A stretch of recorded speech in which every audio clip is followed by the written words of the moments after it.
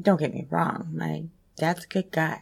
He really is. He just has certain views that he thinks are right, and there's really no arguing with him. He's right. I don't want to be like that. Definitely don't want to be like that to my kids. And it breaks my heart that my stepdaughter thinks the same as I did when I was growing up.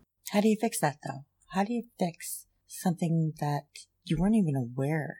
I have mixed emotions about this because I was never overly critical like my parents were.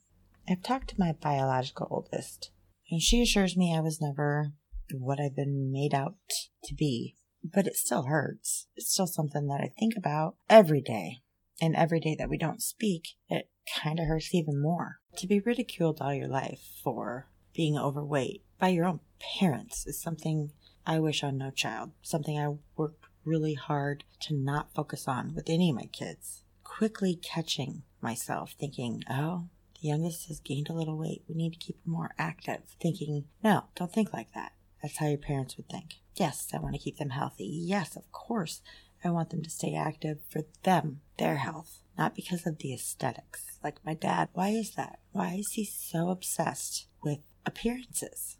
Of course, I think I was largely a huge disappointment to my parents, especially my dad. One of those parents who thrives on sports-related activities.